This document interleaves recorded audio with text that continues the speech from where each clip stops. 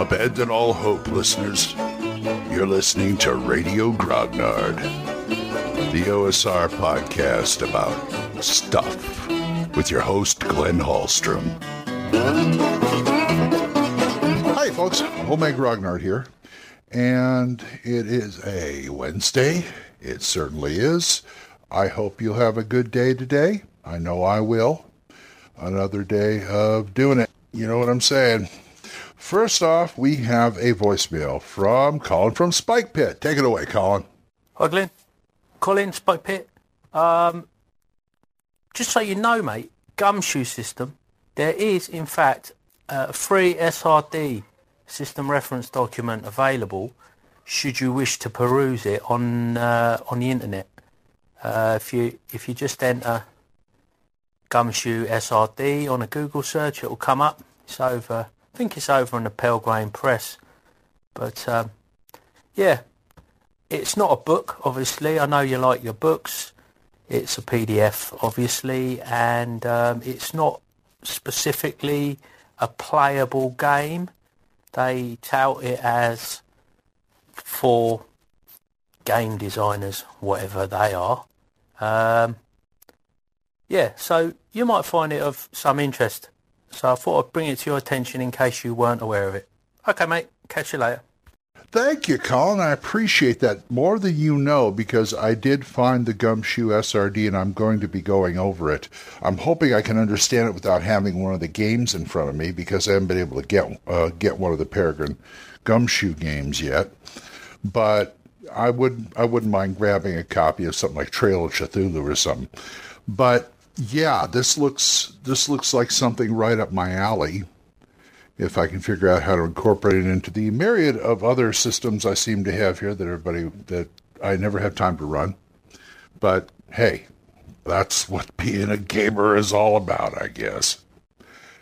I was thinking today about ideas that just sort of popped up, fully formed in my head, and they're unusual ideas. I know every once in a while, every game master probably has this problem every once in a while.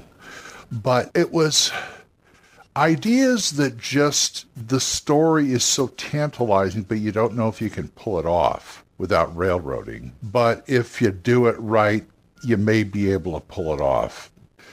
Mine tended to get around the supers genre for some reason. I wanted to tell you about a couple of them. First one's going to sound kind of mundane, but it wasn't when I got it. This was like many years ago when I was playing second edition Mutants and Masterminds. Both these came out of Mutants and Masterminds. But there was this one, I just had this one concept, and it's always a what if. What if everybody was undead? They woke up one morning and they were all zombies or something. The reason it's mundane now because, zombies have been done to, pardon the pun, done to death. And I think this angle, ever since like the Marvel zombies came out, I think this angle has been handled. People who have turned into zombies, and they don't exactly have the hunger, not that kind of zombie, but people are still aware, people are still intelligent, people are still what they are, but they're dead. They're rotting. And how do they handle it? And what's going on? If anybody can find a cure, how come all of a sudden we're undead? And find out what's going on. That was a basic premise right there. I kept imagining things like newscasts with news readers sitting there with like their arm falls off while they're trying to hold a copy or something. And this just in, a major crash on the freeway because drivers lost control of their vehicles because their foot fell off or something, off the pedal or something. But yeah, it's something like that. That was one of my kind of overview ideas for a game. The other one I thought was interesting, but this is the one where you gotta you don't railroad them, but if you do it right, it'll work. I called it, some people made it, I put this up on the Atomic Think Tank a long time ago. I titled it Weasel Willie Gets Lucky. What it is a superhero team fighting a supervillain team. Something along the lines of, I don't know, Fantastic Four versus Doctor Doom, or the X-Men versus Magneto. A Magneto type would work really good. Some kind of mastermind, and he has his own team. And one guy on the team, he's kind of like Toad in the Brotherhood, It's Weasel Willie. This little, like, he's like a sycophant. He's got some superpower. I can't remember what. Maybe he can climb walls or whatever. But the supervillain left him back from the base because he thought he was an idiot. And, it's like, oh, yes. And so he finally talks the main guy into letting him come on the next bank heist or something. And the supers show up, and they're doing their thing. And in the middle of the battle, Willie gets kidnapped. Actually, he gets arrested. They have to leave him for some reason or another.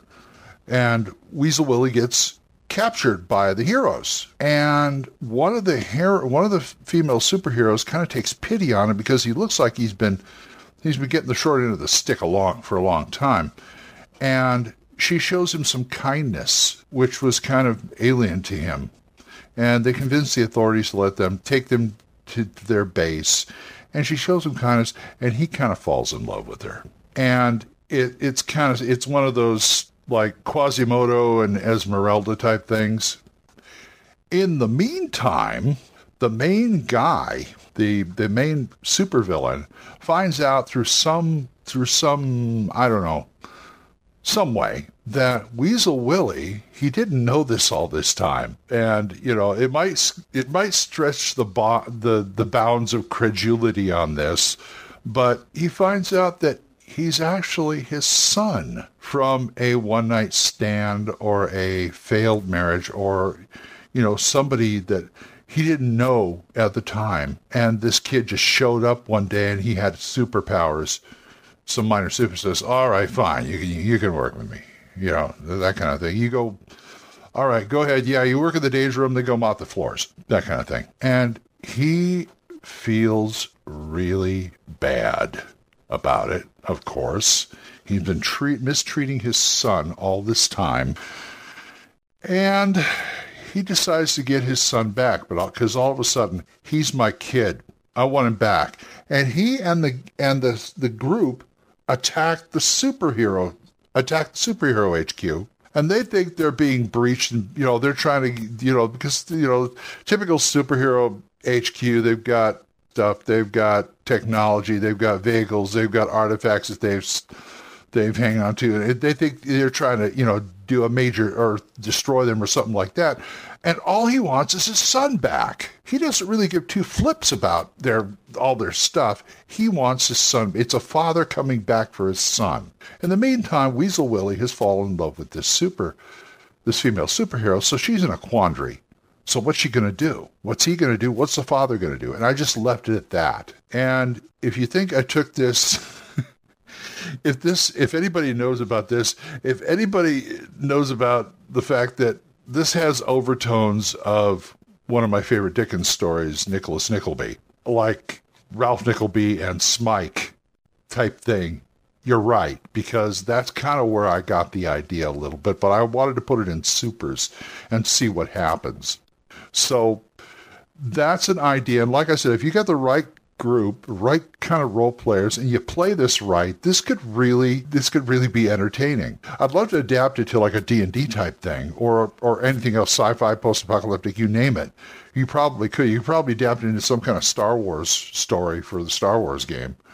And it just came to me one day, what if the superhero's flunky fell in love with one of the female superheroes or something like that. But anyway, that's my idea. So take it or leave it. Take it or leave it. So if you guys got an idea like that, like, you just come up with these, boom, great idea. I don't know how I'm going to do it. Yeah, drop me a line.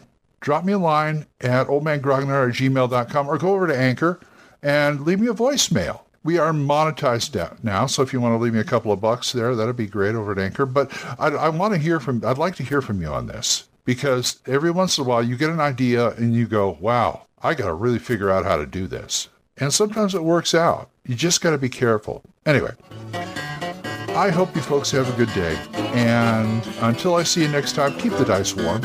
I'll talk to you later. Bye-bye. Questions? Comments? Send them to oldmangrognard@gmail.com. We'll see you next time when Radio Grognard is on the air.